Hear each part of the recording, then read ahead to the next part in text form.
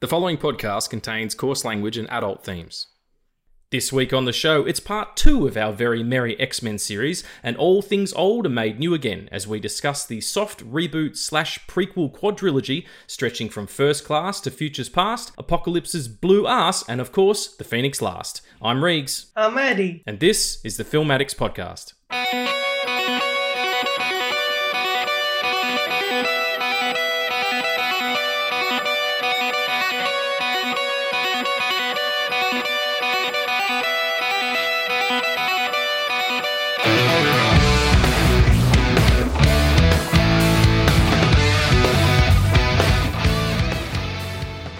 Hey folks, and welcome back to the Film Addicts podcast. I'm Apocalypse's blue bum. I'm here with Addy. Addy was laughing hysterically during that intro, and we had to wait a minute so that he could compose himself. How are you, friend? I am good. The blue eyes is perfect. Good. I thought that it would be. Big, juicy blue booty. God bless. God bless Apocalypse. So here we are. We're back. It's episode 2 of our X-Men series. We're going to be focusing, as I said, on the sequel, prequel, trilogy series. I mean, it's mostly prequel because they, apart from Days of Future Past, they're all set before the original films that debuted in 2000. And then Days of Future Past sort of retconned everything and changed the timeline and shit. But that's okay. We're going to go through it and we're going to break it all down. But before we do that, how are you? What's going on for you, sir? Mutant and proud. I am doing good. This is the new year, and it's the year of the mutant. It is, yeah. 2023, the year of mutants. Is there any rumor going around? Or are we getting anything mutant-y this year? Who knows? Maybe an Ant-Man or something. Maybe. Yeah, it's got quite a little bit. As far as the mutant stuff goes, from the Disney camp, they're not really revealing too much, despite the fact that the guy from the really good-looking dude with them abs, with them tight abs from Top Gun Maverick, you sent me that video of him being interviewed by the dude from Sonic, or John Ralphio from Parks and Rec, and he was kind of alluding to the fact that maybe this guy's been cast as Wolverine, but I think it was just a bit of a joke. Yeah, also, Glenn Powell is too old. If they're going for... And he's probably... Go on. I was just going to say, he's probably too tall, but then I was like, hang on a second, Hugh Jackman's 18 foot, 6'12" or whatever the fuck he is. Like, he's a big dude, so... But yeah, you'd think they'd skew younger so they get more movies out of him the way they did with the Tom Hollands. I just want them to do justice to these mutants. That's all. Yeah, well, more than... I mean, I know these prequel movies are kind of your speed of X-Men. And we'll talk about more next week about sort of what we hope the future to be. But there is a disservice going on in the back half of these sequels because they were being produced post-Marvel kind of output. The big Marvel movies had started to come out, and these movies suffered because of it. I think of it because they tried to fill too many gaps and they couldn't do it. They should have just maintained. But anyway, let's get into it. But before we do get into what I favouritely call meat and potatoes, it's just, I love it so much. Every time you send me the schedule, I'm like, yeah, the meat and potatoes are X-Men. We're going to do, what are we watching? Timing's good. Every week it gets better and better. So what are you watching? You said you were doing a game. We're going to do a game today, is that right? Yeah, so The Last of Us comes out on HBO on the 15th, which is tomorrow for us. Sure, with Pedro Pascal? With Pedro Pascal and Bella Ramsey from Game of Thrones fame. Is that what she's from? Yep. Okay. She's done other stuff as well. I just know her from Game of Thrones. Yeah, I think everybody's kind of, knows her, not exclusively from that, but mostly from that. Yeah, and I played the game. It's the first game I've ever played, and it got me really emotional. Really? Okay. It's do you know what it's about? Have you played it? Well, it's about these two people, and they're the Last of Us. So, I have no fucking idea. I don't play video games. I mean, that's not to disparage them. Like, I love it. I think it's great that people play them. I have lots of friends who are Twitch streamers and stuff like that.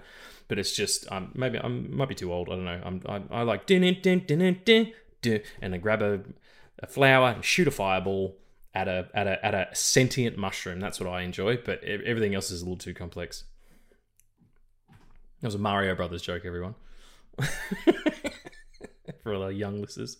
Sorry, keep going. No, I don't know what it's about. Sorry. Yeah, it's about this world it's after a huge pandemic of fungal viruses that so it is like Super Mario Brothers. There are fungi going around, sentient fungi causing an issue. That's amazing. It's basically the last of Mario's. Shit. It sort of is, a little bit. It's Mario and his daughter. Okay, so there's been a pandemic. Yeah, and so what happens is that this fungal infection, basically, it takes over the body and it turns you into a non-living being. But also, like, it uses the last amount of energy that you have. So it's kind of like you become a zombie, but your zombie form is the monster from the Quiet Place movies. Oh, right, okay. One of those big sort of Langolier-looking motherfuckers. Yeah, and there's this character called Joel who's been there since day one of the breakout of the virus, and like there's an opening, and I think the first episode is like 90 minutes long, and 60 minutes of it is going to be the opening, which is going to be hard to watch because I played that and I was like, I can't do it. I couldn't touch the game for 2 months. Really? Yeah. That seems to be the thing. There's another one as well, another game. I can't remember what it was called. Sorry, but people are getting caught up in the emotion of what's happening. It's like a cinematic experience that you're in, which is really super cool. Yeah, I think it was God of War that brought back everything, like the cinematics and everything. Very much. The most recent one as well. I remember the writer Mark Bernardin was posting about it, saying that it's hit a sweet spot for him, fathers and sons kind of thing. The new God of War. So yeah, I mean that's beautiful. However you can tell stories, get it done. Yeah, the main story is about Joel carrying this cargo, who's a 14-year-old girl, I think. Her name's Ellie, and she's immune to the bite. So there's always one of them. Yeah, so like she's like I think when we meet her, she's been, at least in the game when we meet her, she's been bitten for a week. And the mark's there, but she's not turning. And what happens is that usually in 24 hours, you go through a cycle where you eventually turn into those things. And it's Joel's mission to get her to an organization called the Fireflies, who are like the rebels against the government who hasn't been able to control this.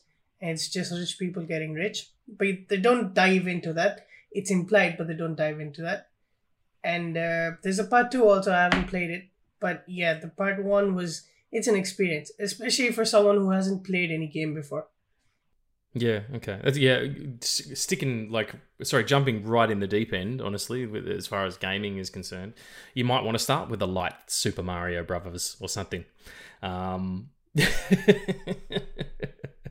that's cool. I'm excited to see the show. Is there anything else you've been diving into this week? I watched the Star Wars sequels. So, Force Awakens, Last Jedi, and Rise of Skywalker? I've seen up until The Last Jedi. I've seen the trailer for The Rise of Skywalker. But you haven't watched it yet? How do you feel about them? Do you like them more than the prequels? The prequels is so much fun. I think there was at least more of a uniformity of what they were, as opposed to the new ones, which were just kind of made up as they went along. Yeah, there's a sense of that, especially like when you see The Last Jedi and then you're like, well, what's gonna happen next? I feel like the prequel trilogy it needs to stay away from all the comparisons, because it was such look, because I watched the prequel trilogy like fucking 6 months ago, and it's a time capsule. Like it's before the dramatic effect of the original trilogy, and as far as the sequel trilogy goes, I don't think there's much to do there to compare with the prequel trilogy. Yeah, I get that, man. It's. I think that there's comparisons to be made, but you also have to kind of look at them and go, well, these are two separate things. The same with the originals. You know, that you can. That's why people get upset, because it's not what they want it to be, as opposed to just accepting what it is, which is sort of what movies just should be. But as long as you're having a good time, Rise of Skywalker looks good. I don't remember anything about the story, honestly. I watched it at the beginning of 2020, so and I haven't gone back, so I can't help you there. But good luck. Let me know how you go. Was there anything else that you've been watching or playing, for that matter? Super Mario Brothers. I've played the Mario games. I've played Donkey Kong. I'm not that like not into games. It's just it's different. It's a difference when you go into an arcade and play a game than like have a console and playing a game.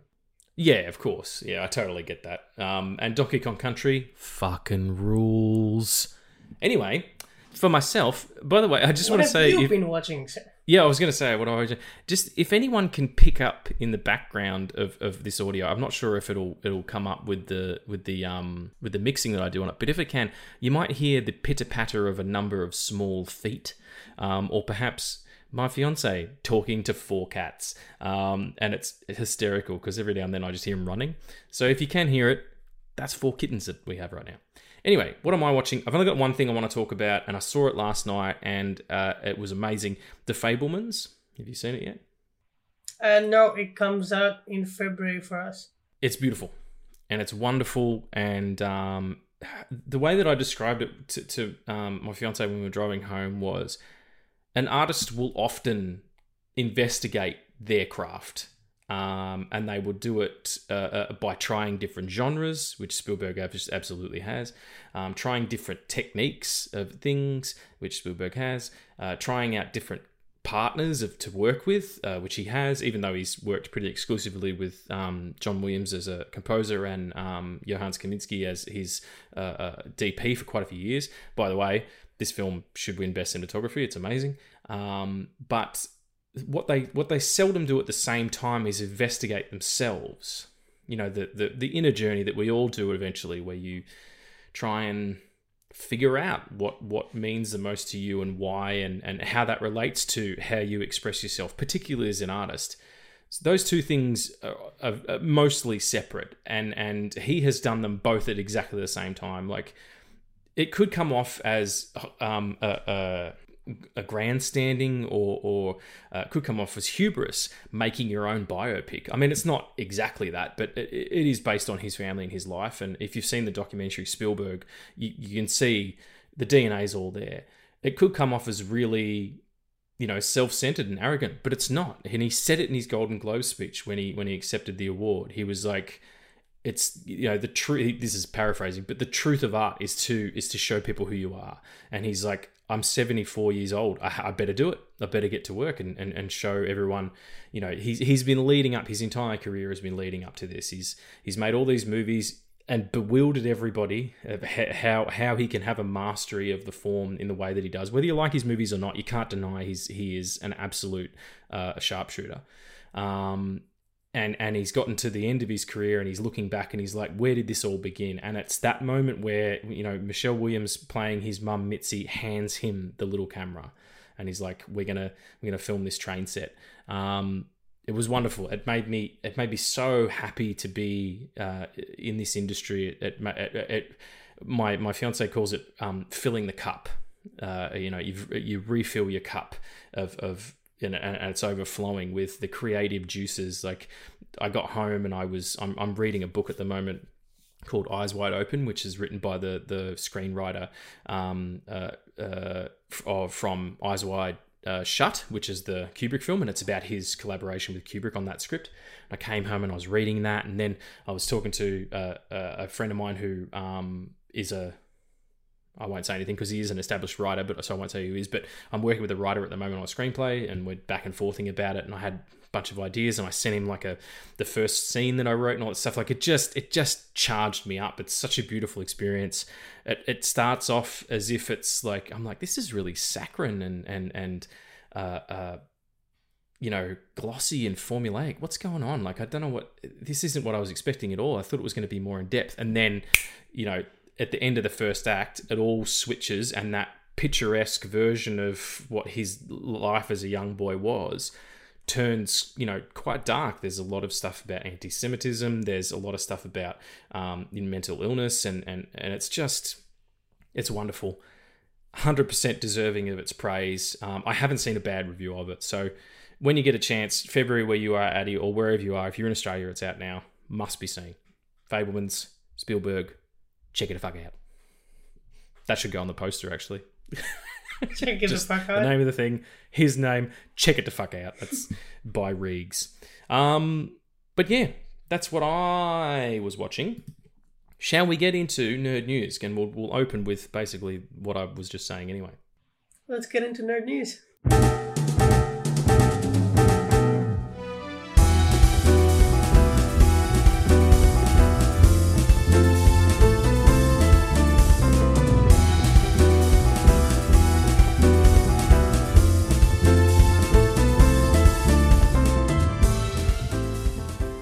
So, as I was just saying, the Golden Globes happened. I didn't watch them. The Fabelmans won Best Picture and Best Director, which is really fantastic. I'm so happy to see that because it's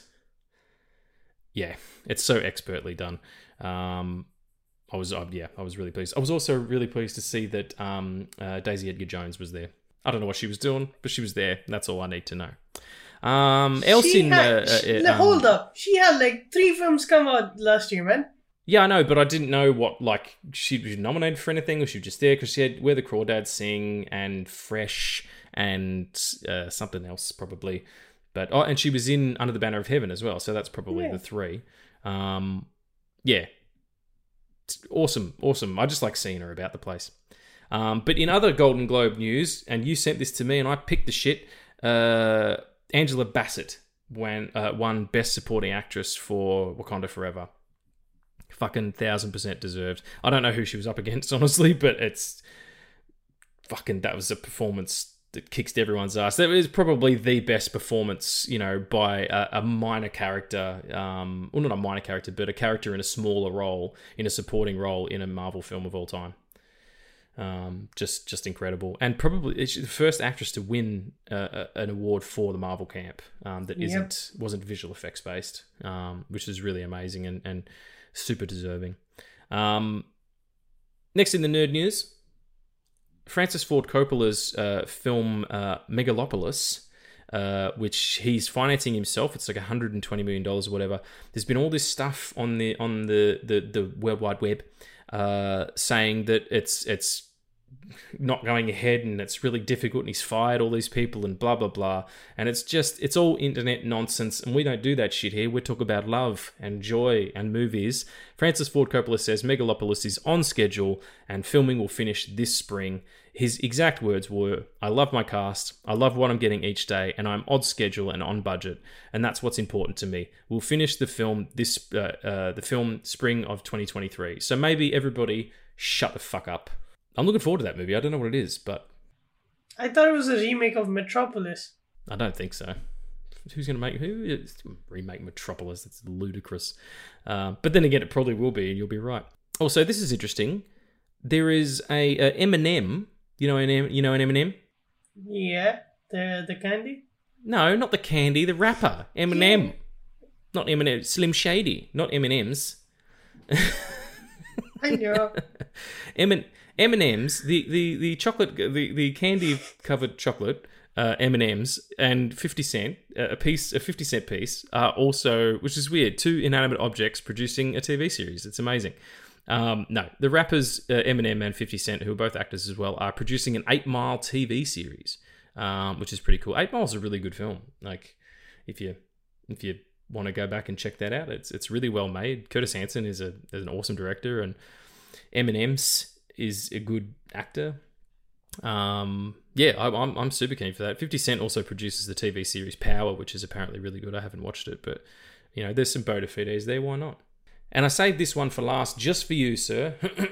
Excuse me. Paul Mescal, aka Dick Grayson, aka Nightwing, please, has joined the production of a film that will go for 20 years. Which is really cool. Paul Mescal will replace Blake Jenner in Richard Linklater, who was the director of Boy, which I think was shot over 10 years, in a musical adaptation of Merrily We Roll Along. Production of the film will take place over the next 20 years.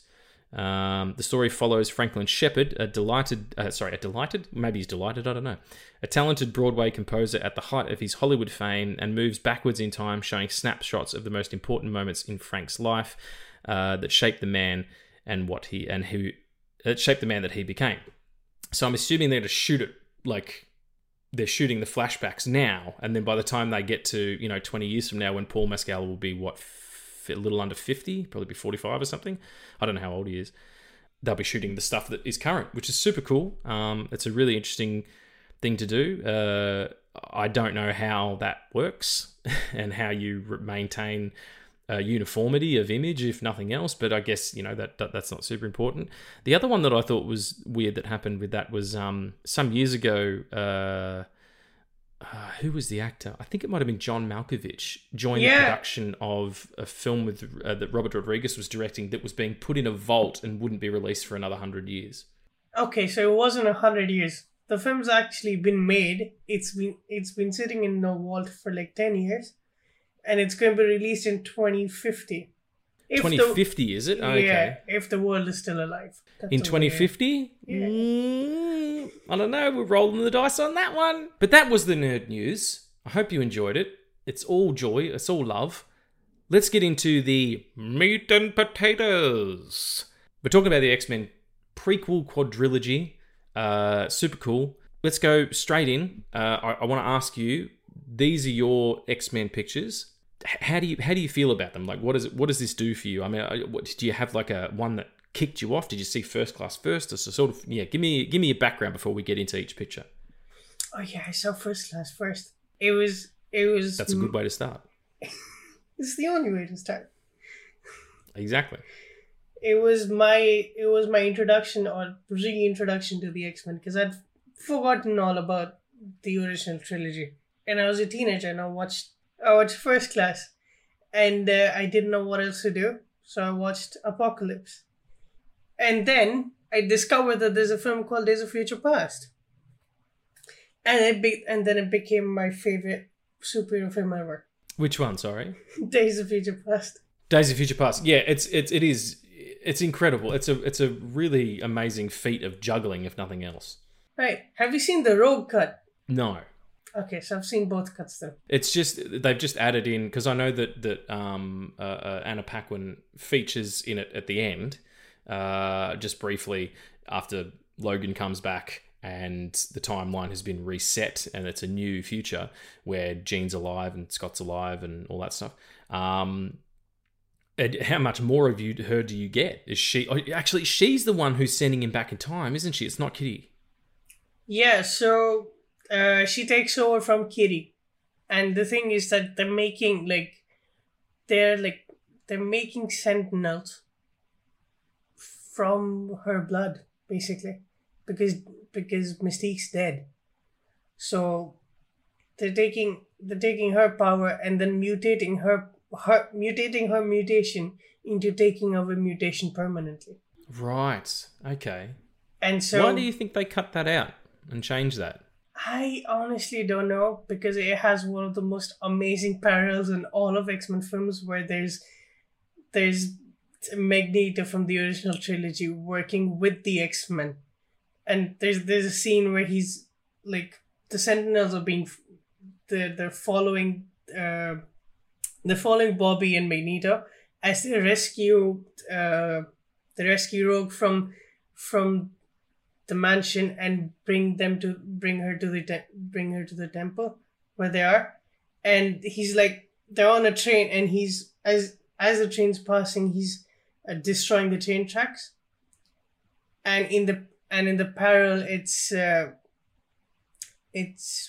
Magneto from the past, played by Michael Fassbender, who's kind of doing the same. So he's working against the X-Men, and we have contrast of Magneto working with the X-Men. It's amazing to see because we didn't get that in the original trilogy, and like I think that's what made this quadrilogy so amazing, is that one scene before both Eric and Charles die, they shake hands and Eric says, all these years of fighting with each other, if only we would have made peace.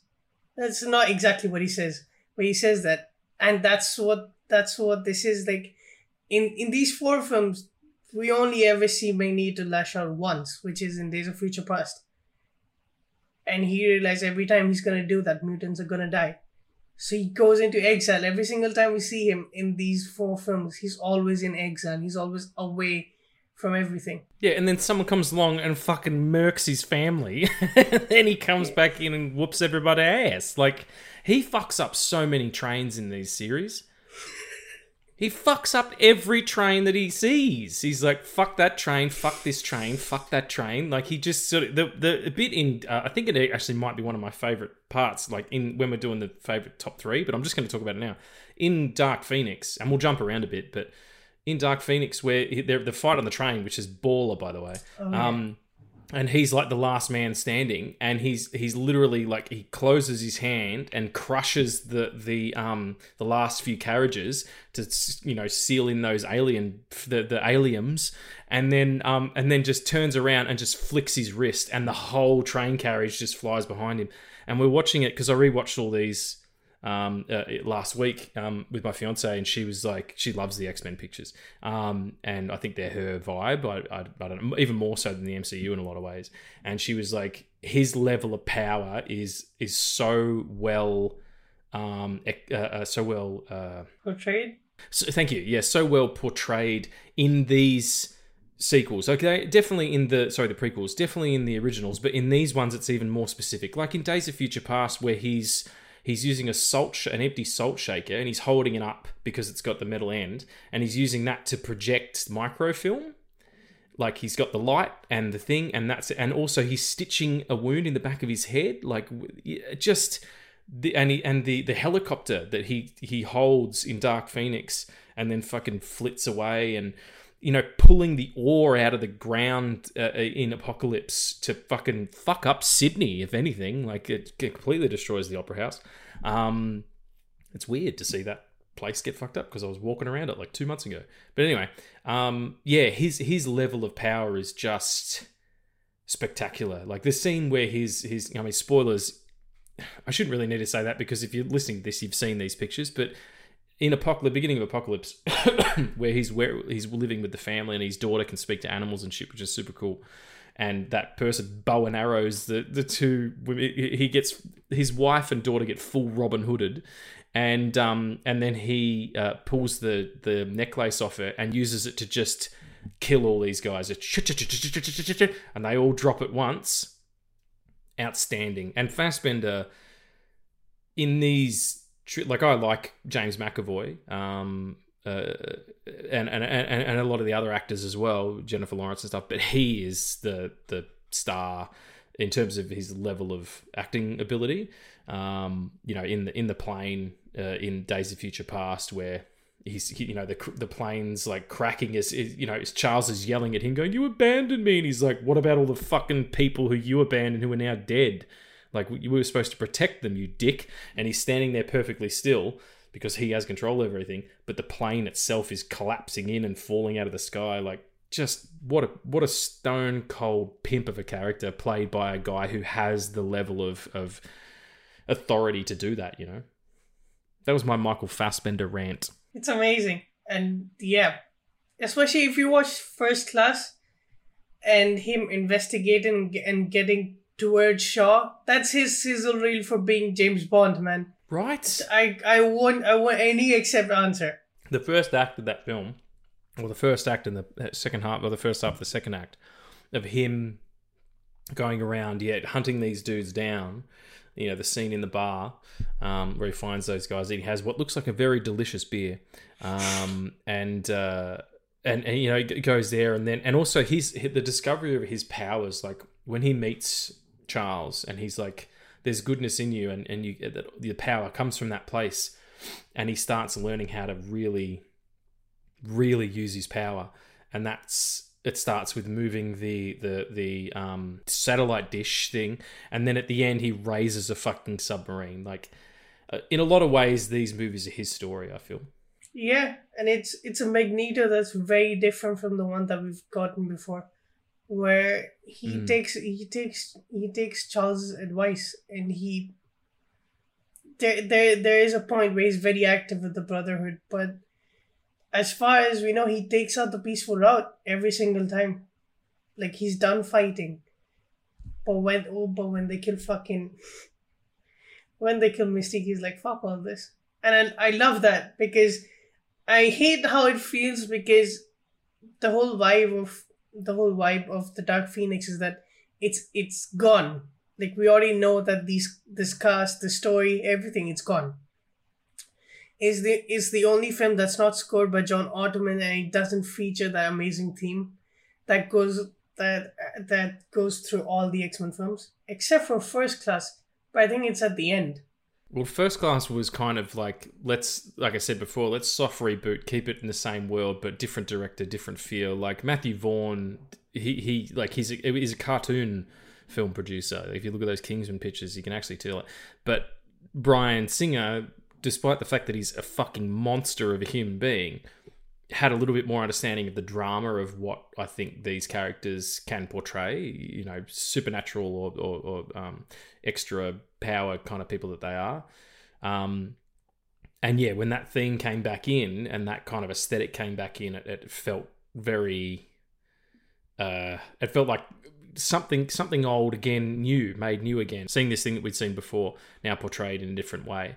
And then by the time you get to Dark Phoenix, and it's Simon Kinberg who was the writer on a lot of these pictures, you know, they again try a new thing where in the States it wasn't even X-Men Dark Phoenix, it was just Dark Phoenix. You know, they had absolute faith in the brand that this would translate. And Hans Zimmer's score for that movie is fucking dope. Like, it's one of the darkest things he's done. And I really like it. But you're right, you do feel the absence of that sort of, that original vibe. Yeah, and it's, I love that score. I love everything that Hans Zimmer does. But it's, like, his dark score is probably one of the reasons why most of it just doesn't work, because it's, like, his score for that film is that it's saying that something terrible is going to happen any second, and you're always on the lookout for something bad, while already having the context that this is the last of these films, that we're never going to see this cast again, and it feeds into that. And as much as I like Dark Phoenix, I don't like that score that much, and I love the ending. And when we do the third episode and we go into the New Mutants, I'll tell why that's one of my favorite endings. But it's a bittersweet moment for people that grew up watching those films, because for me, I can't ever be able to talk about the X-Men and not think about that cast, because like in the original trilogy, we see Magneto and Charles, and they're almost at the end of their life, basically. Like, Days of Future Past takes place 30 years after the first X-Men film, and in current time it takes place 7 years in the future. Yeah, it's there. Let's talk about that for one quick second, and it's probably been talked to death on the internet, but the timeline of these pictures does not work. If the last one, Dark Phoenix is set in, was it 1994? I think it's late 90s, right? So like 1994 to 99. No, the original is, it says in the original, so it comes up and it says the not too distant future or whatever. So, the movie came out in 2000. So let's say it's not too distant future. Let's say 10 years after that. And we'll say that Dark Phoenix is set in 1995, okay? Because the Apocalypse was 84 or 85. No, it was 85 because they talk about Back to the Future. I think. Anyway, I'm getting off track. The point is, Dark Phoenix comes out in 1995, and let's say the original of the first X-Men picture is set in 2010. How the fuck does James McAvoy and Michael Fassbender turn into these two other dudes in 15 years? What happens in those ensuing 15 years? A lot of smoking cigarettes, I think, and you know, taking aging enhancing pills. They've got that full on Benjamin Button. Like, fuck me. I don't know how the math works out, but whatever. That's totally fine. It's all suspension of disbelief. Because in Dark Phoenix, you've made your peace with it. I've made my peace with that question because for me, they don't have to. They don't have to look like those original versions. There's nothing saying that those films that we've watched are not part of an alternate universe and that anything that connected those films to the original films was left in Days of Future Past. Yeah, I think that's kind of the feeling they were going for, in the hopes of disconnecting themselves from that to continue forward, and then Disney bought Fox and kind of fucked that all up. But the point that I'm trying to make is that even if you disassociate those from this trilogy, this quadrilogy rather, just forget about the originals and have them not connected, it's still, First Class is still set in the 50s, and Eric Lencher is still a preteen, let's say 13 years old, maybe 12 years old, in 1930 or 1939, or the beginning of the Second World War, or let's say 1945 or whatever. It still means that he was born in 1930, 1932. So he should be in Dark Phoenix. He should be in his 60s, and when Jean turns up to Genosha, they don't call it Genosha, but it's, Eric's safe haven that he's built for these things. And there's beautiful Michael Fassbender in a tight black long sleeve tee, holding back goddamn what do you call them, helicopters with his huge guns and stuff. Nope. There's no 60-year-old man who looks like that. Not at all. Unless they're drinking the blood of children. Which maybe he is, I don't know. Yeah, maybe he is. Or maybe he's got a mutant on the island who helps him stay young. Yeah. I mean, the amount of See? He might be getting that little touch. Oh, hang on, that sounded wrong. He's not touching children. I'm just saying maybe this child comes up and just touches him and like he gets some. It's like Wolverine. He's got the healing factor, doesn't age properly, so maybe it's like that. Yeah, Wolverine goes touches some kids and then he doesn't age. Is that what you're trying to say?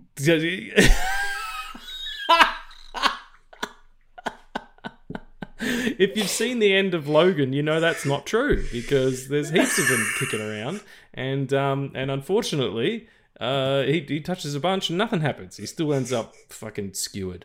Not touches them like that. He's just around them. My God, talk about a tangent. So speaking of kids,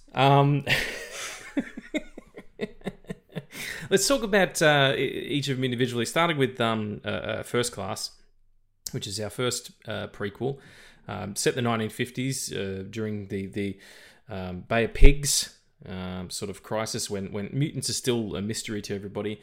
Wonderful, youthful version of Xavier here in James McAvoy. Using his mutant powers to be kind of a ladies' man, a bit of a lady killer. And he's there with Raven. I always thought it was strange that not strange, but they have this pre-existing relationship, him and Raven, and she broke into his house and he's like, you don't need to steal anything, there's plenty of food. And all that. And then he brings it up briefly in Days of Future Past. He's like, when I met her, she was a young woman named Raven and blah, blah, blah. Why did you never fucking bring that up in the other movies? You know what I mean? Like, Mystique and Xavier are in all of those 3 movies, and he never goes, oh, hey. Like, it's just... Anyway, hindsight's 2020. I do like First Class. I particularly like the costumes, and the last act is really cool. I have a problem with the cutesy nature of it, especially considering it starts with the Holocaust again. And Kevin Bacon, like as Shaw, is just outstanding. Like I love him so much. Where he's sitting there speaking German and being really nice and quaint, and then he's like, "Oh, we're gonna shoot your mother in the head." Like, was the chocolate, the kind of thing. Like, he's just got it. I don't know what it is, but he has it. And it's sort of that middle part of the training sequence and all the youths and the part where they're like, you know, everyone's giving each other names, like. Why are you doing that? I'm going to be Banshee. Why do you want to be named after a howling spirit? Like, we get it, guys. They're the X-Men. They don't need to... They're going to have code names. It's totally fine. And then she reckons... What's her name? Jennifer Lawrence, you know, Mystique says, oh, we think you should be Professor X and you should be Magneto. Like, some fucking teenager gives him his name and he's like, yeah, I'm going to take that on at the end of this movie. Get fucked. What? He's never called himself Magneto, right? It's only the media that's called him that. Yeah, but I just, like, it comes from Mystique's character being like, hey, you should be Magneto. And he's like, yeah, I'm going to take that shit on. Like, no, you wouldn't. You'd fucking, you would make up your own nickname. And there's another thing as well. They definitely fuck in this movie, right? Yeah, I think they do. They do, because he goes in and he's like, you know, what are you looking like that for? Look like yourself. And he's like, no, your real self. And then she turns into the blue Mystique. And he's like, perfection. And then he fucks her in blue form, which is great. Like, beautiful woman. Doesn't matter what color she is. It could be a mutant blue. That's not a problem at all. Fill your boots, mate. But I just feel like he's supposed to be the teacher, you know? Like, I don't know. Just seems a little inappropriate. It's like, you named me Magneto and now I've got the horn for you. It's weird.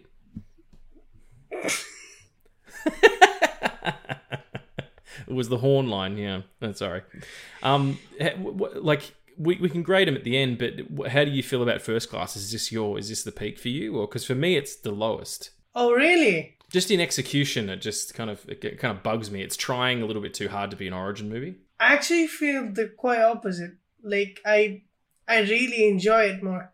Like, I've seen Days of Future Past, like, a lot more times than I have First Class. And it's gotten to a point where I can quote certain lines and certain scenes from Days of Future Past. And then, like, there are certain points where I'm like, okay, I need to shut it off now. But First Class, like, it always comes in and I love it. And, like, it passes, like, for the amount of things that happen in that film, it's very fucking short. And it's also, like, it's a miracle that movie fucking works. Because it was shot it was like the pre-production, the production, the post-production, the marketing, and the release. It was all under 10 months. All of it. That's insane. And I'm like... That's absolutely insane. It's a fucking shame that they didn't get Matthew Vaughn back for another X-Men film, because I would have loved to seen his take on the Dark Phoenix. Because they even have the fucking classic suits in that one. Yeah, well, I mean, the suits in Dark Phoenix are from the Grant Morrison run from the early 2000s. That with the big X, across the shoulders and stuff. It was like a proper X-Men movie. And you know what? That's exactly how I feel about these films. It's like those films are proper X-Men films for me, because you don't get this team working together so much in the first 3 films with Patrick Stewart.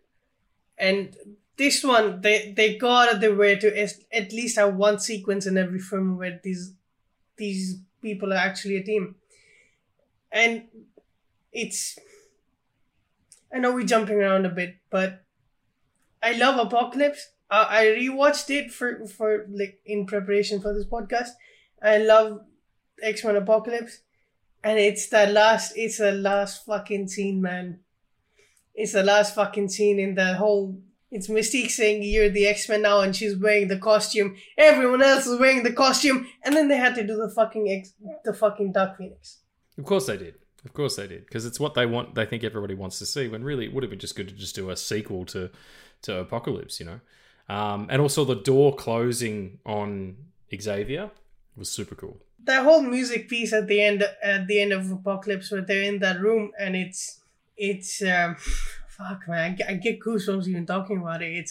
It's Cyclops in the fucking original Cyclops costume with like the whole belt with the X on the shoulder going down with the fucking glasses, and he turns around, and Mystique is like, you're not students anymore, you're not kids, you're X-Men, and like the plates go out, and then like the Sentinels come in, and it shuts on Xavier, and like the whole music theme, it's called You're X-Men. It's so hopeful. It's so fucking hopeful. And then you get Dark Phoenix. Yeah, it seems like, I mean, I will agree with you there. It does seem like it's gearing up for something that would have been not Dark Phoenix, but I think they panicked and were like, no, we need to do this story because now we've got, you know, the Game of Thrones lady to be Jean.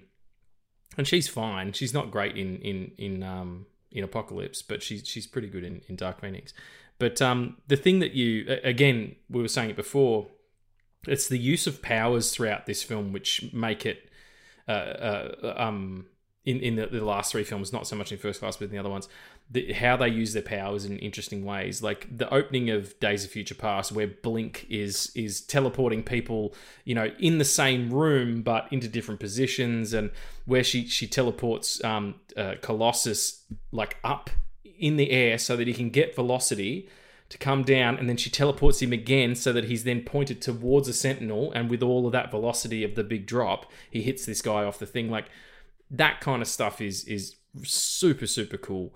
And I think that First Class kind of missed that because it was too busy. It was too busy letting you know who everybody was, when really you can do that by way of showing what their powers are, instead of the way that you typically expect them. So like Mystique changing into people all the time and stuff, the best use of that, Days of Future Past, where she becomes Peter Dinklage. Yeah. Which is strange because I'd have thought she'd have to be at roughly the same size. But, you know, apparently not. Yeah. I choose to ignore all that. Peter Dinklage was a perfect one-off villain. And I think like he plays Trask in a very interesting way, where Trask is not a racist. At least like when you first see him, he's just curious. Well, yeah, he's almost he admires mutants. He says that, you know. He says, "I'm interested by them. You know, they are the next evolution of our species." But he wants to, you know, he wants to capture that. He wants to enhance that. He wants to enhance humanity by that. And the funny thing about that film as well is they never mention the fact that he's a small person. Yeah. Which, if that is the correct nomenclature, but I don't know if it is. But they never say fucking diddly dick about it. And in previous movies, he was played by Bill Duke. From fucking Predator. So yeah, there's no, and the same with Stryker as well, like played by all these different characters. But yeah, it's interesting. He is a villain in a way that, because I mean the ultimate villain in Days of Future Past does end up being Magneto again. Yeah, it's his origin story as the villain. And you know what? I will never get tired of Magneto turning against the X-Men and then eventually turning with the X-Men. I will never get tired of it. Because Michael Fassbender is just so damn fucking good, man. He's just that good. Yeah.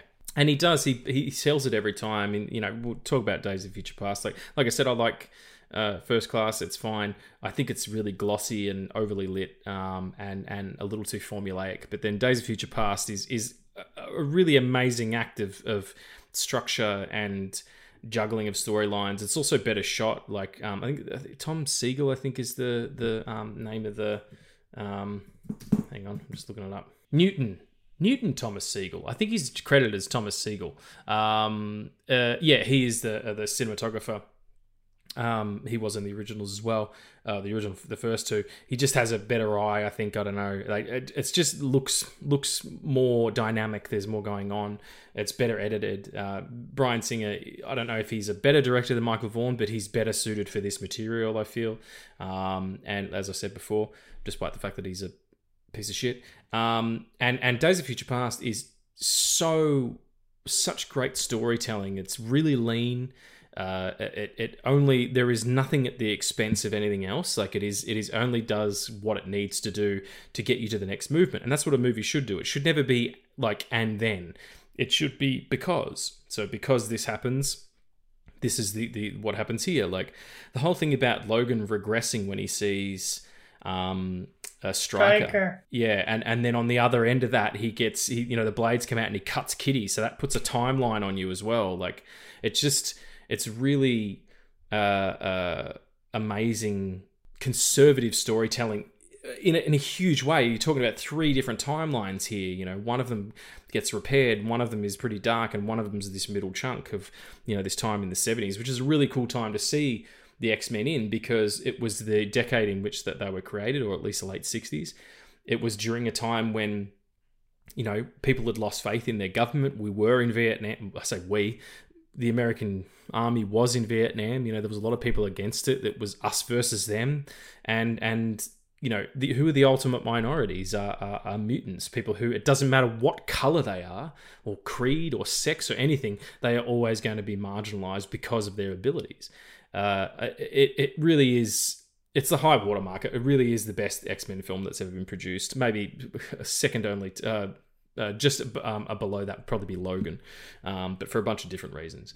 But as an X-Men film as a whole, I can't fault it really. Yeah, and it doesn't get the appreciation that it deserves, because I don't think a lot of younger people who love No Way Home even know that film exists, which is such a it's such a heartbreaking thing, because we had the fan service there, but man, Charles meeting Charles, and then the original Charles telling this new Charles that we need you to hope again, that our collective good is that not only are we able to feel people's sorrow, but we're able to be with them in that time. And it's fucking amazing, man. That scene, it tears me up every time, because you don't it's so perfectly set up, because you see Xavier and this whole quadrilogy, he's so hopeful and so optimistic, but in that film we see him lose all hope, because everything that he ever worked for was taken away from him, and it breaks his fucking heart.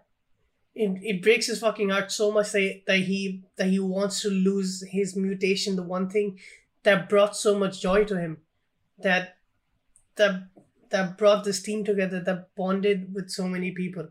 And then you see him have hope again, and you see him go into Logan's mind, and he says, "Oh, you poor soul," and it's almost like it's comforting when you've seen the first Wolverine film, and it's like a past that, because it's acknowledged here, my suffering from sitting through that film is validated. It is a powerful moment where he says, "You poor man, I don't want your pain." We talked about it last week, the reality of these pictures of what these powers would do to you, especially when they're not under control. Imagine not being able to guard yourself from other people's thoughts. I mean, it's hard enough when you have to guard yourself from the shit that people say out loud, or online, or whatever, that can be, hateful and harmful and painful, or just plain fucking ignorant. But imagine hearing everyone's thoughts. It would be maddening, absolutely maddening. And you see that in Dark Phoenix with what Jean goes through. That scene in particular with McAvoy and Patrick as each other, that's real kind of wish fulfillment moment too.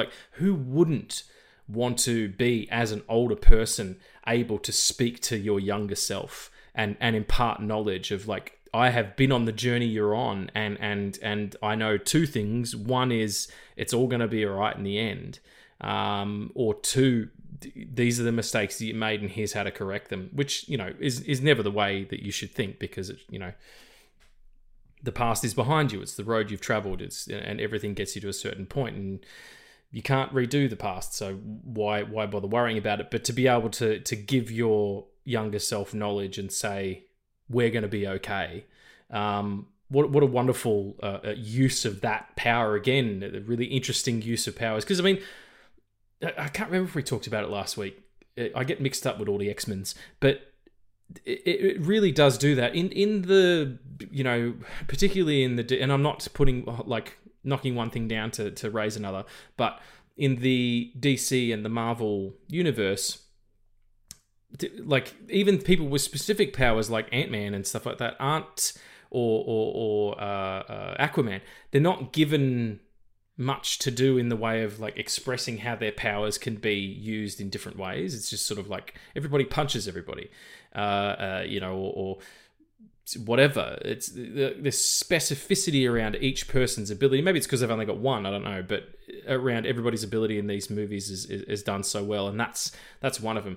Representing, and in Apocalypse, representing the fight that Charles Xavier has in his mind with Apocalypse, you know, in the mansion. And Apocalypse grows big and keeps beating the fucking shit out of him and all that stuff. And then Jean walks in and she's like fucking full gangster and just takes this homie out. And it's just, you know, I love seeing, because that's what it is every time you read a new issue of X-Men comic book, they're doing some interesting shit with what their powers are. And I feel like the movies miss that sometimes. That's why these films and this team and these characters mean so much to a lot of people. It's not only that they represent so much that's neglected by normal society. It's also that they not only show the greatness of these powers, but also the struggle of having them. Yes. Like you said last week, that like imagine being in like the first Civil War, and then in fucking 2000, you're like, shit, I don't age. Like imagine the sort of emotions that you'll feel.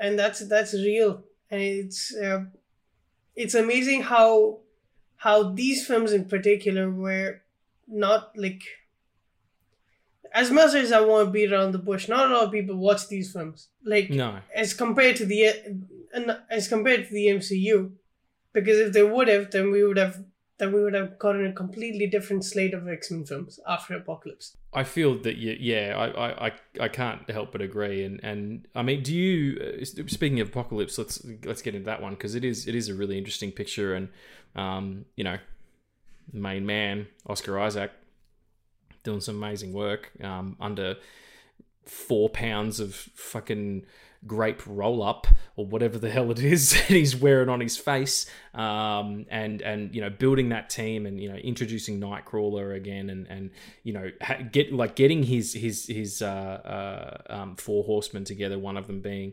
Magneto. Like, it is the part where he destroys Auschwitz is interesting, because he is doing that anyway.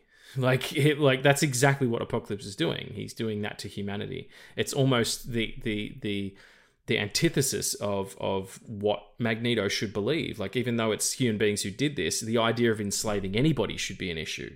And where it isn't, like, there's some really interesting conversations around. So one thing is right for one group and not right for another. I do feel like there's peppered in a few too many things of, like, it's cool to see Caliban and you know, introduced, which is cool. And then you've got Psylocke as well, who's a really cool character. But that kind of feels like just an excuse to get Olivia Munn in knickers. You know really? I love Olivia Munn. I reckon she's great. Yeah, I just feel like that character in particular is just is it's nerd candy, and that's fine. I understand you have to do that in places, but it misrepresented her as a character and her as an actress as well. Olivia Munn's a great actress. She's wonderful in Aaron Sorkin's The Newsroom, just exceptional. And I just feel like that was kind of a missed opportunity. And I'm glad Storm got to come back in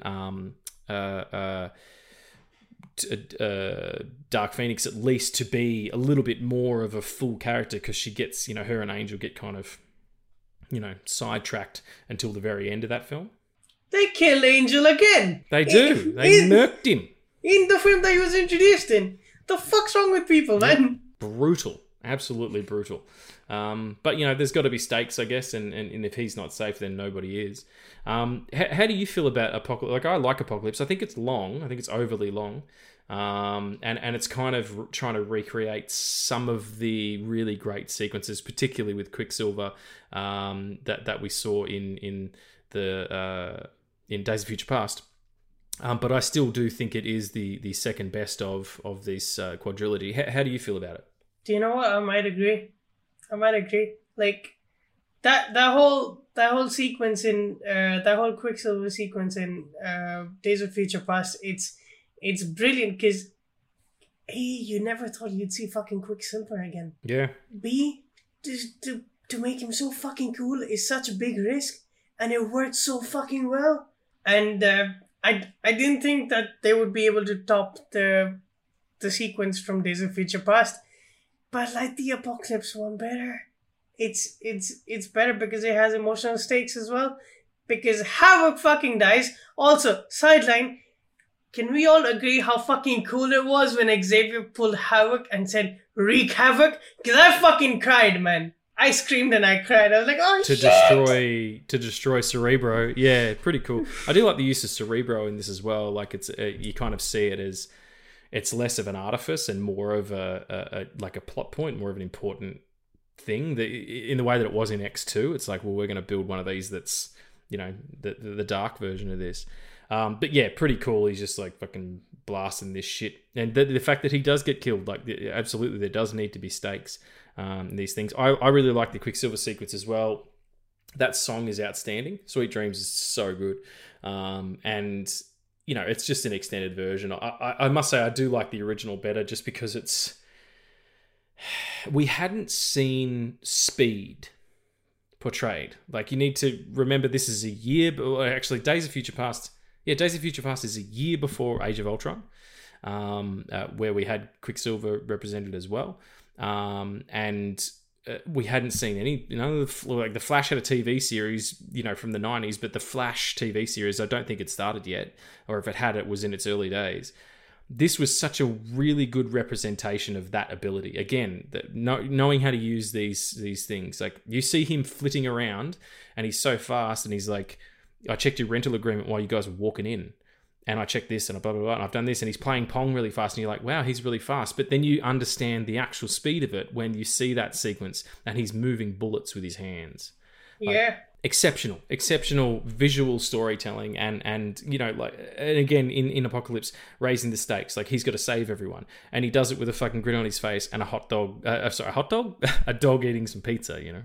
There's no functional reason for James McAvoy to go bald, apart from that he nearly gets he nearly gets possessed by a centuries-old Egyptian mutant god. Like, it's pretty fucking cool. And to sort of get to where that gets to at the end, and you do have that moment where Jean comes out and she just steps onto nothing, just steps onto air, and he's like, all is revealed, and you're like, oh, the fucking Dark Phoenix. You kind of get it for a second. I just think there's some really cool sequences in it. As I said before, it is a bit long. They could probably cut that prologue down, and there's a few bits and pieces in between, like making a fucking Return of the Deadeye joke. Like, I get it. I know what you're doing. You're making a joke about the third film in your series, but let's think about this runtime. Let's get people in and out in fucking 120 minutes. Come on.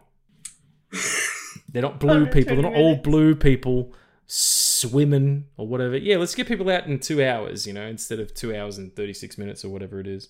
And a stinger scene. Just talking about Quicksilver, like his power set, it's very interesting. And then when you realize what his true power is that every time he stops and talks to you, he's talking in a way that you can understand what he's saying. Like, for him to do the things that you do at your own speed, it's slowing down his life, because he does things normally that's fast as fuck. And for him to be able to be with people and be around this team, it's like kind of shifting his whole life. And he chooses to be here, and he chooses to be with this team. And it's it's amazing. It just is. Like, there's this whole tension with him being Magneto's child and everything. And I love that it's never like, it's like he never says it to him, because he finds this family. Yeah. Well, he does, we after, the end of Apocalypse, and you have them, we are the X-Men, this is our team. Professor Xavier's in that full chair, and he's full bald. He's bald. He is bald. He's all the way bald. And, God bless it. That's what we're waiting for.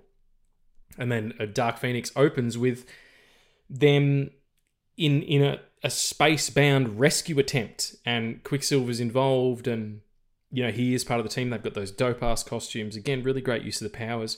The thing I like particularly about this, like, I do love some aliens, I love fighting some aliens. X-Men fight aliens, that's what they do. In the original Dark Phoenix saga, it's all about aliens, because Jean destroys it's either a planet or an entire solar system, and, kills these people and goes on trial for it. But more to the point, I like where Xavier is at this point. He's got a fucking bat phone, and he's in the office. He's got an X phone where the president's like, oh yes, hello, Mr. President.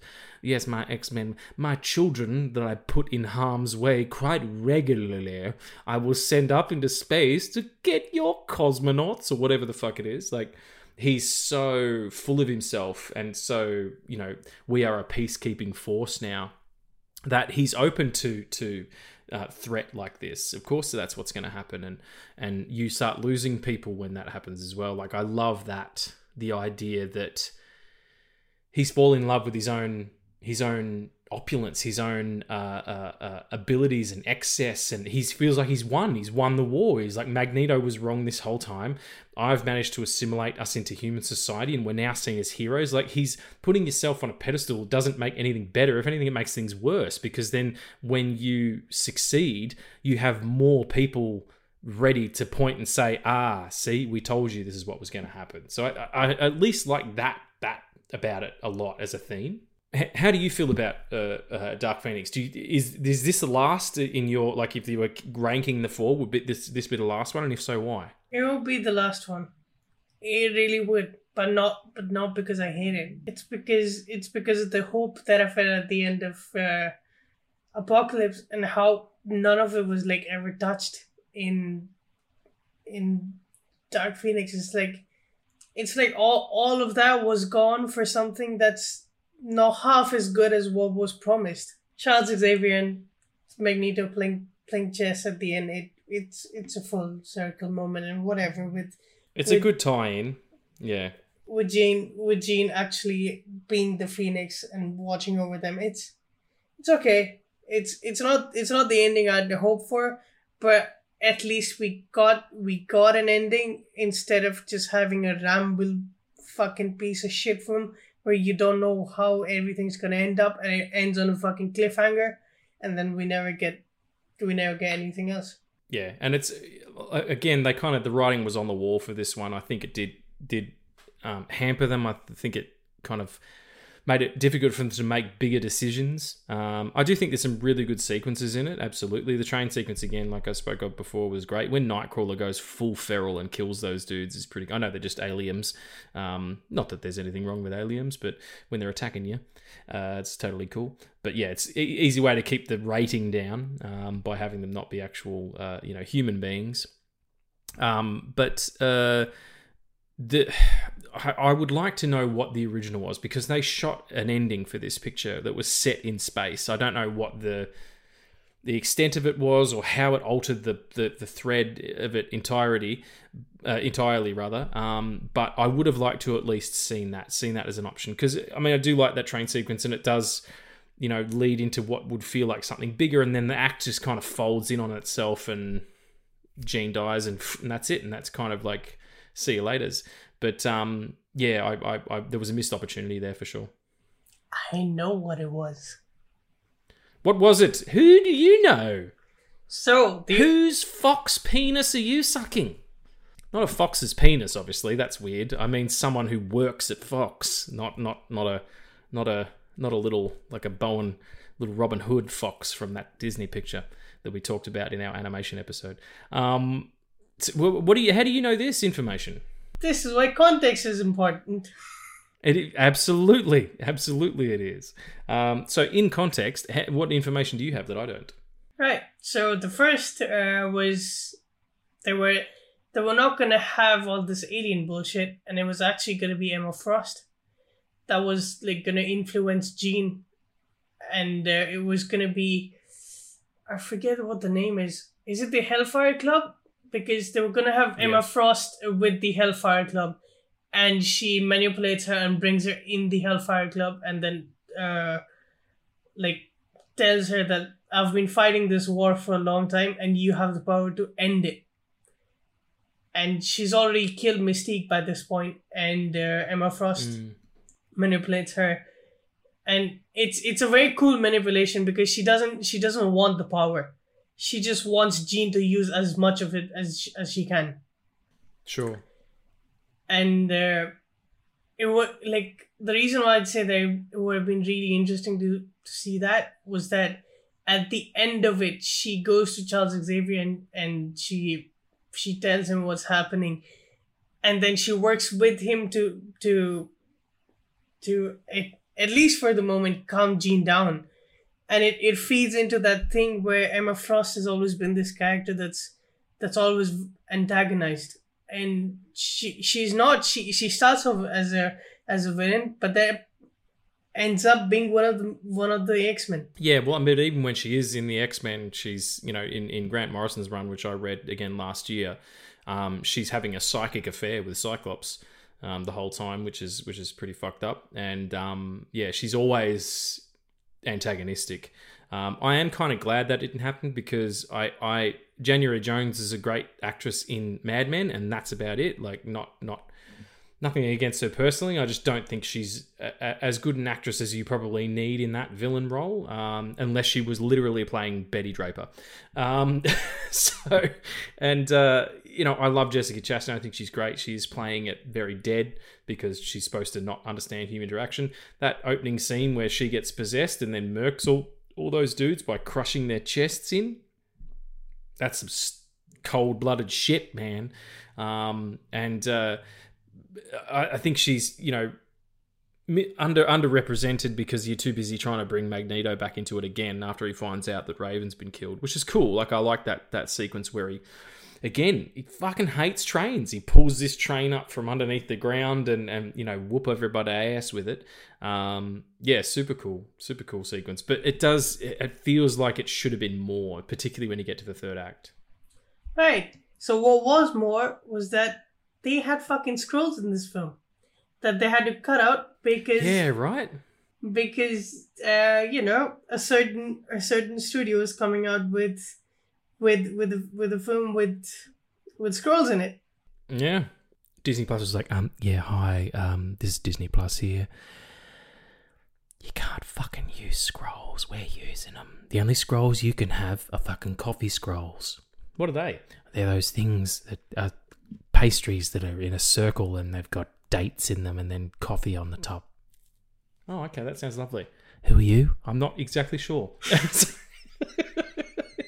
Just explaining, thinking maybe not everybody in our audience, who are mostly people from, you know, outside of Australia, know what a coffee scroll is. It's a lovely treat. It's kind of like a big thick Danish. Anyway, yeah, scrolls. Okay, that's interesting. That's really interesting. I wonder what that would have been, because that's not even accurate to what the comics are. In the Phoenix Saga, they're the Shia, and it's, you know, Lilandra is like fucking Charles Xavier's ex-girlfriend and shit, and she's an alien person, and she comes down and is like, we're putting this woman on trial for murdering a civilization. There's a better movie somewhere there, I think. But I think you were right when you said last week, let's just give the Phoenix Saga... Was it you who said it? Phoenix Saga a rest? Let's just not go back to that. And if you want to do it in Marvel... I mean, we'll talk about what we want kind of the Disney-verse to do with these characters next week. But let's get back to basics. Let's have a threat. Doesn't have to be Magneto. Let's get fucking... You know, whoever's Juggernaut. You know, Juggernaut's already been on screen. Who's another good X-Men? Get Mr. Sinister in some shit. He was supposed to be in New Mutants. Get fucking Gambit! Fucking Gambit! Would somebody fucking get Gambit in something? Shit. That Cajun delicious. Yeah, I get that. Let's pack this cast with people we haven't seen, or at least versions of people we haven't seen, and make it happen. You know, don't just focus on Wolverine again, and don't just focus on Magneto again. I know the anti-hero is everybody's favorite, but let's see if we can't not move on. So just before we move on to kind of our favorite bits and pieces of these pictures, what is your ranking for these 4 movies? I think we probably have the same for this one, except you fucking hate First Class, don't you? What do I hate? You hate First Class, don't you? I don't hate it. No, I hate nothing. Like I said before, the only thing I hate is like fucking Nazis and stubbing my toe and shit like that. Look, there's no Monaco bars left in the freezer. I fucking hate that. Monaco bars, everyone, are it's an ice cream sandwich with the cookies on top. I can't eat them anymore because I don't eat animal products, but when I did, they were fucking delicious. I think you can get vegan ones actually. Sorry, I've gone off the track. I'm thinking about this ice cream so much, so I'm quite hungry. I don't hate First Class, is my point. I really did get distracted thinking about a Monaco bar. Ice cream sandwich, everyone's delicious. Yeah, so I don't hate it, but it is at the bottom, yes. Alright, so 4th is First Class for you then? Yeah. And only because I don't think it's as well executed as the others. It's good, I enjoy it, but it's not as well executed story-wise, which is always... And it doesn't make me feel as much, again, which is 100% the thing every time. My number 4 is Dark Phoenix. Yeah, I figured as much, sure. My number 3 is Dark Phoenix. Again, I do like it a lot more than I thought I would. I like it a lot more than people expected anyone to like it. There's some really cool sequences. It lives in the same world. It just kind of tries to do something a little bit different. But yeah, hampered by what would end up being not their universe anymore. But still, number 3. What about you? Your number 3 is probably Apocalypse. Yeah, it's Fuck. No, my number 3 is First Class. Because I like Apocalypse more. Okay. Yeah. Totally fair. So in that case, our equal second would be Apocalypse. Yeah. There you go. See, we're on the same podcast together, son. And of course, number 1, Days of Future Past, can't be beat. Yeah, it's the first and only superhero film that uses time travel perfectly. It really does, and it's it just hits all the sweet spots for not only a really good science fiction, because that's what these movies are. They're science fiction, action, adventure kind of pictures, but it just hits a sweet spot for good all-round movie making and storytelling. It has a synchronicity with those 2 franchises that I don't think even some of these other bigger franchises try to do and miss a lot of the time. I'm not bashing anything, but some things I think that just putting these characters together makes it work, and that's not always the case. Sometimes it's done really successfully, Captain America 3, for instance, or whatever, but sometimes you just throw these people in a movie together and it doesn't work. These 2 casts folding into each other fucking worked. A treat, mate. It is a treat. That's our rankings for the pictures. We hope you enjoyed the conversation today. But before we move on to our audience questions, which is always my favourite part of the show, let's do our favourite moments and favourite lines from these films, because there's so much to choose from. Last week was easier because we had 3 movies. And you could pick sort of 1 from each one, but this time we have 4 just to fuck up the curve. But I've got mine sorted here. Right, so let's do the... Oh, one thing I wanted to say as well, this isn't part of my favourite moments, but it was something I wrote down. I love the idea that Magneto is in prison for trying to kill JFK, and then he explains to Xavier, he's like, no, I was trying to save him, that's why the bullet curved. He's like, why were you trying to save him? He goes, because he was one of us. The idea of John F. Kennedy Jr. being... John F. Kennedy, sorry, not John F. Kennedy Jr. That was his son. John F. Kennedy being a fucking mutant. Of course. That is a fucking awesome idea. I love it when these movies live in the real world and they have stakes. Like Wolverine fought in World War II. Of course he fucking fought in World War II. He was there on D-Day. Like, you know, I enjoy that kind of shit a lot. I don't know why. It's just the nerd in me. But let's talk about top 3 favourite moments. So things that happen, not things that are said. So you want to go first? No, you go first. I'm going first? Okay. In no discernible order. This is in no discernible order. It's just the ones that stood out. We talked about it already. Quicksilver in the kitchen. Yeah. It's fucking awesome. It looks great. It's so well executed. You put Jim Croce in a fucking movie. It was like in Stranger Things when the needle drop of Don't Mess Around with Jim. I'm there for it. Jim Croce is probably my favourite singer-songwriter from his era. Sadly died in a plane crash way too young. I love that song. Fucking Time in a Bottle. Don't even get me started with that shit. And he wrote it for his son. Is that right? For all the time that he won't be able to spend with him. Yeah. Oh, that's gonna make me fucking cry now every time I hear it. Jesus. All right. What's one of your favourite moments? I mean, is it that big of a shock that we both share the same one? Oh yeah, I thought as much. Yeah, that's pretty great. Then again, like we didn't talk about it when we were when we did the apocalypse chatette, we could call it a WeChat. When the kids go to Alkali Lake and release the Wolverine.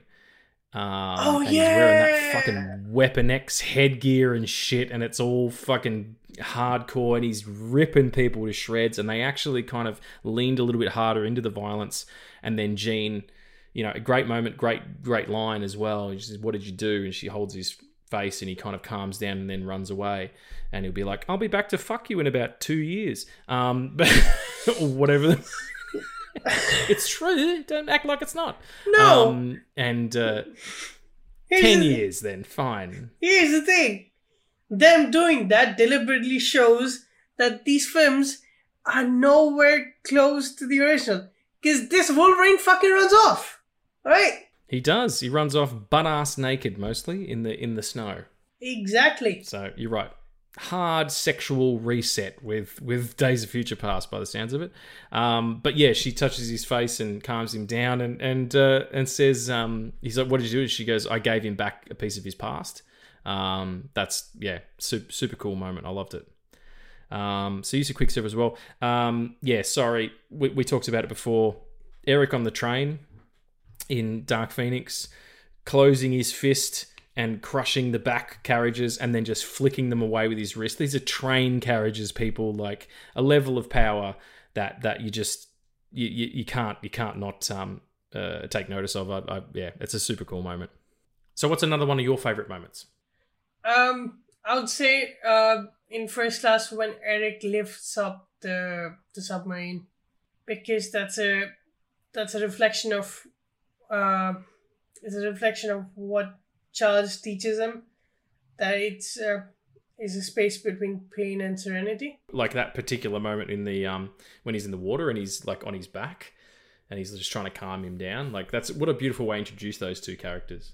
My first one is also from that film where, and it's in that scene where he's in the water and Eric says, "I thought I was the only one. I thought I was alone," and Eric says, "You're not alone, my friend."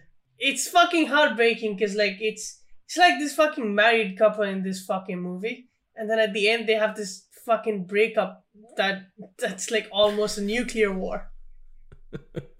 It's like a Spielberg picture. Lots of people get divorced in Spielberg movies. The only person who likes divorce more than Spielberg is Roland Emmerich. But yeah, you do get that feeling like it's the two dads, you know, kind of thing. I like that a lot though. Rather the two daddies. I'm so sorry. I am so sorry. I love it. I love it how you leaned into the mic. That's great. Two daddies. That's absolutely right. Speaking of two daddies, my next one is Eric in the forest, taking out those idiots with their bow and arrows. Oh, yeah. You know, thinking that they could best Magneto, for crying out loud, and you know, God bless him. His family gets killed again. From Christ. But it does supply some dope ass moment where he just flips a goddamn necklace through these dudes' necks, and then it lands back in his hand, and it's got blood all over it. Like, yes, I dig it. What's your last favorite moment?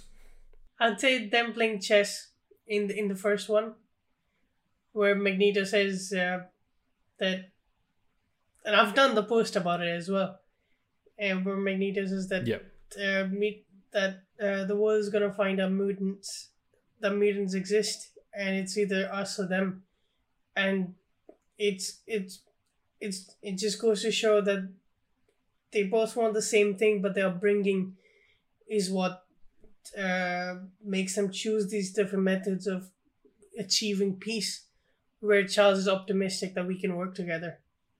And instead of hate and torture, we can bring in an era of peace and acceptance, where Magneto feels like every human is going to be like Shaw. Yeah. And they're both right in certain ways, and it's heartbreaking because like that's when you realize that it's all doomed from here. Like they were never supposed to be on the same team, and as much as they love each other, they will always be on the different side of the coin. Yeah. And that's the fucking title of the, like, that's the poster of the film. It's X-Men First Class, and it's the coin that Eric uses to kill Shaw at the end. Yeah, it's such a great sequence too. And I mean, there's no denying it. Even Stan Lee came out and said it, and it's always toted around. These two characters are supposed to be the antithesis of each other, and it is akin to the ethos of Martin Luther King and Malcolm X. Absolutely, and that's just good storytelling. If you can find something real in your characters to tell a story that comes from a real place, whether it's about people who can fucking levitate or not, that's super cool. Right, so top 3 favorite lines. You have to go first this time. All right, my number 3 is from Apocalypse. I hate myself because I don't have your X-Men now on here. That's okay. That's all right, my brother. But my number 3 is when Apocalypse uses Charles's mind to connect to everyone, and Apocalypse says, to all the powerful people in the world, this world will be yours. And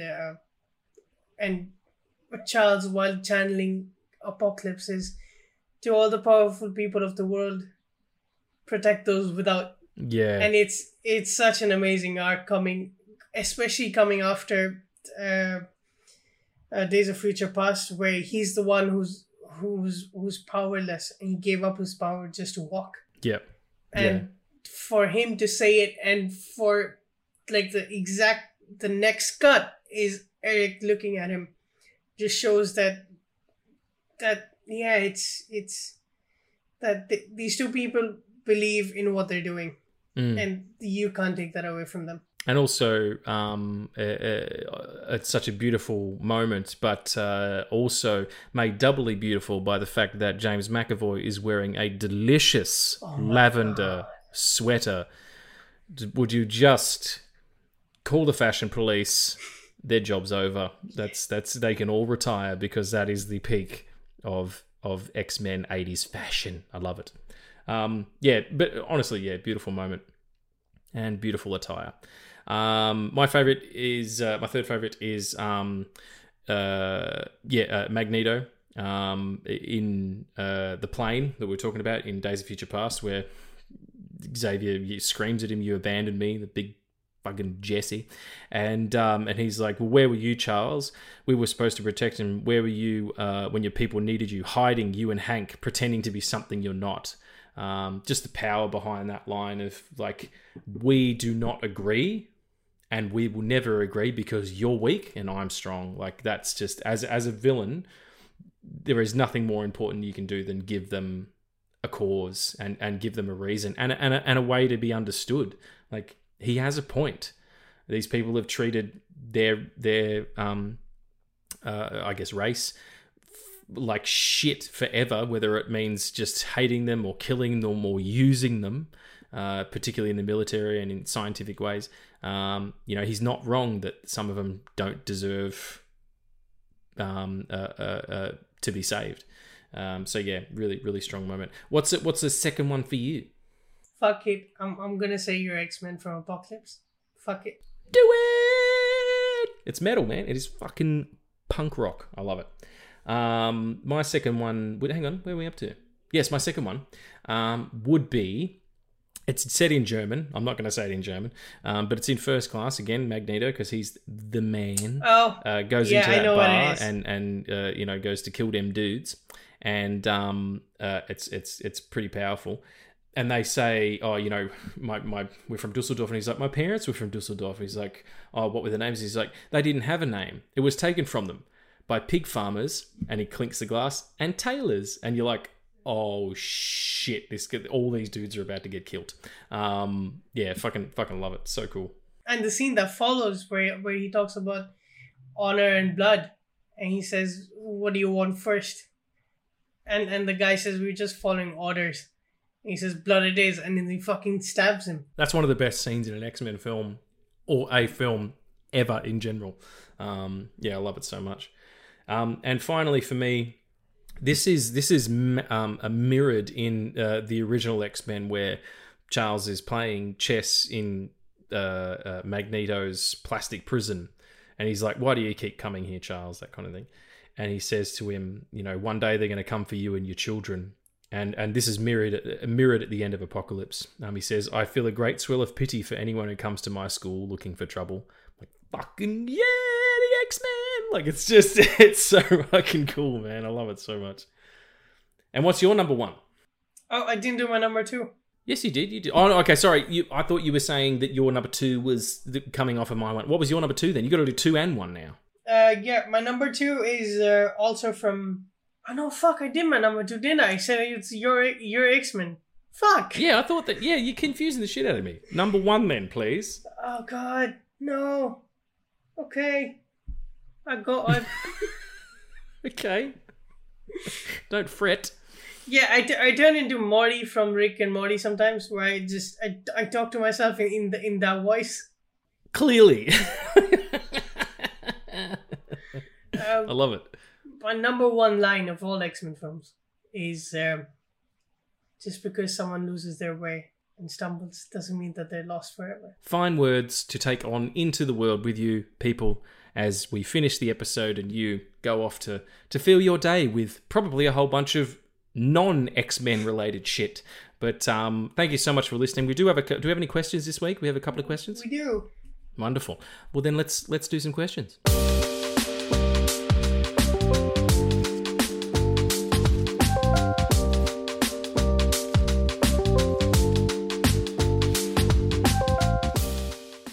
All right, so question time. We've got 5 questions. Here's question number 1 for your ass. What underused character would both of you love to see given a bigger push in the MCU? One that's already established? No, just any X-Men character. Underutilized. Well, Gambit. We just said it. We said it before. Gambit, 100%. Like, it's it's such a cool character. Let's get it going and get him to fucking do some fucking mouth stuff with Rogue. Yeah, and whatever. Like Disney Plus take my fucking pitch with their Gambit and Rogue WandaVision type show. Please, for fuck's sake. Yeah. We talked about it last week. Pitch that shit. Cool. All right. What's question number 2? What character or storyline from the original films would you like to see less of? I think we both have the answer for this one. I said the Phoenix Saga. Oh, absolutely. Yeah. Let's not see the Phoenix pop up again in whatever the MCU does. Absolutely not. What X-Men character would be interesting to see in the current state of the political world political climate?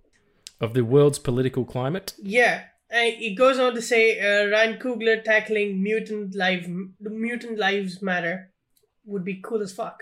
Which, yes! I got to agree with that. We said that last week, and so this person, whoever wrote that question in, is right on the money. If that's the case, then I think Hank McCoy, as expanding on the idea of him being a mutant ambassador at the UN, or the ambassador for Mutant Affairs or whatever it is. Yeah, I would absolutely watch a West Wing style show with fucking Hank McCoy as the lead. You know what I mean? Sort of fucking The Beast and the Ballots or whatever the fuck it is. You know, just something cool like that. I'm totally game for that. What about you? Yeah, I got the same, man. The first thing that popped into my mind was Beast, and I have like the practical makeup that they did in these films. Yeah, absolutely. That's the way to go. And you do it. He's a young, guy, decides to get into politics, and rises up, and it could be sort of like a not funny version of She-Hulk, where instead of being a lawyer, he's a politician. Yeah. Although my one thing is when you do the makeup, right? Just watch the first season of the anime that exists called X-Men. Just watch that, because there's a Beast there that's fucking amazing, and he has the nose of a fucking dog. Like his nose like comes out like that, and just have that, please. I really want that in live action. Yeah, more sort of almost more wolf-like. Yeah, that was a redesign that was done during Grant Morrison's run. It was a secondary evolution, which started to happen to a lot of characters during that run. It was really interesting.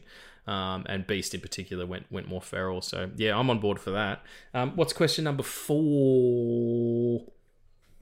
Also, I just want to point out, because I don't think a lot of people know, oh fuck me. What happened? I said apocalypse. Apocalypse. Yeah, they're my favourite lollipops. Apocalypse. In Apocalypse, when we meet Nightcrawler, he's blue, and the reason is that I guess what it's implied is that Mystique also fucked Azazel, and that's what happened. I mean, in the comics, I don't know if Azazel is present in the comics. Honestly, I've never seen him before, but in the comics, Nightcrawler is Mystique's son. Absolutely. Oh, cool. That's great. In the cartoon series as well. So, yeah, whatever. Enjoy yourselves. Fuck big red dudes with tails. Yeah. You can use that tail for some shit. Shit, you can do DP without even fucking worrying about it. Oh no, we've devolved into DP. Okay. What? Question number 4, please. DP what? Fucking dick pics? Double penetration. Oh. Yeah. See, I'm fucking innocent, man. Not for long. Not the longer you stay on this podcast, the fucking less chance it is you'll stay that way. I'm telling you. Yeah, so, sorry, question number 4, hopefully it doesn't have anything to do with double pen. Christ. It's very adults only, this episode. Mutants only. Yeah. Thoughts on Deadpool playing with the brand new X-Men, aka Reboot version 3? Yeah, cool. Totally cool with that. I mean, you need to keep things separate in some ways, because this, the X-Men needs to have its own thing and Deadpool needs to be its own thing, but, they can interact in a funny way in a Deadpool movie and then a not funny way in their own. So as long as you keep them separate and serve two masters, I guess. Yeah. Although it would be funny to have Logan and I was going to say Logan and Wolverine. The double. Yeah. To have Logan and Deadpool go to the mansion in the MCU, and it's the new cast, and that's the first time we ever see them. Like there's no announcement of who's gonna play who until we see them. Yeah, no preamble at all. Yeah, I do like that idea, but I mean, we live in the internet age. I don't think that's gonna happen. There's gonna be so much fucking guff around it. But yeah, what about you? You cool with that? Yeah, I mean, like I said, man, all I want is just respect. And RESPECT. That's not how you spell it. Yep. I just want respect and admiration for these characters. I don't want them to fuck up. Honestly, if they do, it'd be the last time I ever watch an MCU film. Ooh, you hear that, Disney Plus? You can get fucked, mate. Better be careful. Yeah, all right. We'll make sure we do a really good job for you, Addy. All right. Oh, he's in a good mood today. Must have got a handy. Or a double pen. You go on with fucking hell. I'm starting to lose it. It's getting really hot in this room. For anybody who's interested, it is 38 degrees in Melbourne today, and I'm in my office, and I don't have air conditioning in here, and it is outrageously hot. I am sweating balls and losing my little mind. I feel like goddamn Martin Sheen going down the river in Apocalypse Now, getting ready to go insane. Okay, question 5, the final question. Oh God, that's it. Fuck. Why do y'all love Dark Phoenix? Because it's better. What was the question? Why do we all love Dark Phoenix? I don't think either of us love Dark Phoenix, but I think both of us think it's way better than The Last Stand. Yeah, I have to agree with that. If anything, it's just more competently put together. So what? Sorry, the actual wording was, "Why do you all love Dark Phoenix?" Question mark. Yeah. Who's y'all? There's 2 of us. That's not a y'all. That's at least 4 people. A y'all. Was just, why do you two would have been more accurate. But whatever. Thanks for chiming in. Yeah, as I said, like love and hate are 2 very strong emotions. What I love is the X-Men. What I hate is, Nazis and apparently Nazis. Apparently Kanye. And I don't hate Kanye. I think Kanye is troublesome and he needs some help. But I hate when my toothbrush runs out of batteries. But more to the point, in the middle there somewhere is my feelings for Dark Phoenix, which is just, I enjoyed watching it. It's a decent enough film, and it definitely does a better job than Last Stand. You're right. Yeah, my thoughts exactly. Well, there you go, pals. That's it. We're done. That's episode 25, by the way. Is it? Yeah, been doing this for like half a year. I love it. Thank you so much for joining us, everyone. I hope you're enjoying the X-Men chats. We'll be back next week for one more episode on the X-Men where we will discuss the Logan pictures, or the Wolverine pictures, Deadpool, New Mutants, New Mutants, some more mutants, some cartoon mutants, and what we hope the mutants are going to be in the future. But until then, Addie, you're beautiful, you're wonderful, I cherish you. You're hot as fuck, man. I am. It's really hot. It is. It is absolutely. If I was a cartoon, I'd have steam lines coming off me, dude, and I'd be glowing red. I'd be pulsing like that. But it's good to be loved, and I appreciate you. And do make sure that you if you're listening to the show, rate and review wherever you listen. It really does help us out. And get in touch again, even if it's not just about the questions. Hit us up with some chats. My man Chaz, he's always talking to me on Instagram. This dude, really lovely guy. He just comes in and he just chimes in about the show. Gave me props for dropping Morph to talking about Morph in the episode the other day. He's like, nice Morph drop. I was like, thanks Chaz, appreciate it, bruv. So yeah, be like Chaz, everyone. Come on in and join the fun. So we'll see you next week. And remember, stay amazing and stay safe. But before we go, I just want to say one more thing. Sure. I've seen, like, we've been doing this for a long time, right? And we upload episodes on YouTube because that's more accessible for a lot of people. Sure. And because it's an audio based podcast, like there's just pictures and audio when you upload it to YouTube. I've seen the Black Adam episode go from 18 views to currently 2,000 views. Yeah, it's amazing. And I just wanted to say thank you, because it's those 2 episodes of just dropping back to back with the Superman episode dropping right after the Black Adam one. It's the most chaotic I've ever felt. Understandably. But it was like, especially when we dropped it, like the news was out that Superman was gone, and we talked majority about Superman in that episode. Yeah. And it's just good to see that people are watching our shit. Yeah, well, absolutely. We appreciate whoever you are, wherever you are, listening on whatever platform. Thanks so much for supporting the show, and yeah, keep it up. We'll be back. We'll be back with some more stuff next week. And like Logan said, we're watching. Schnicked.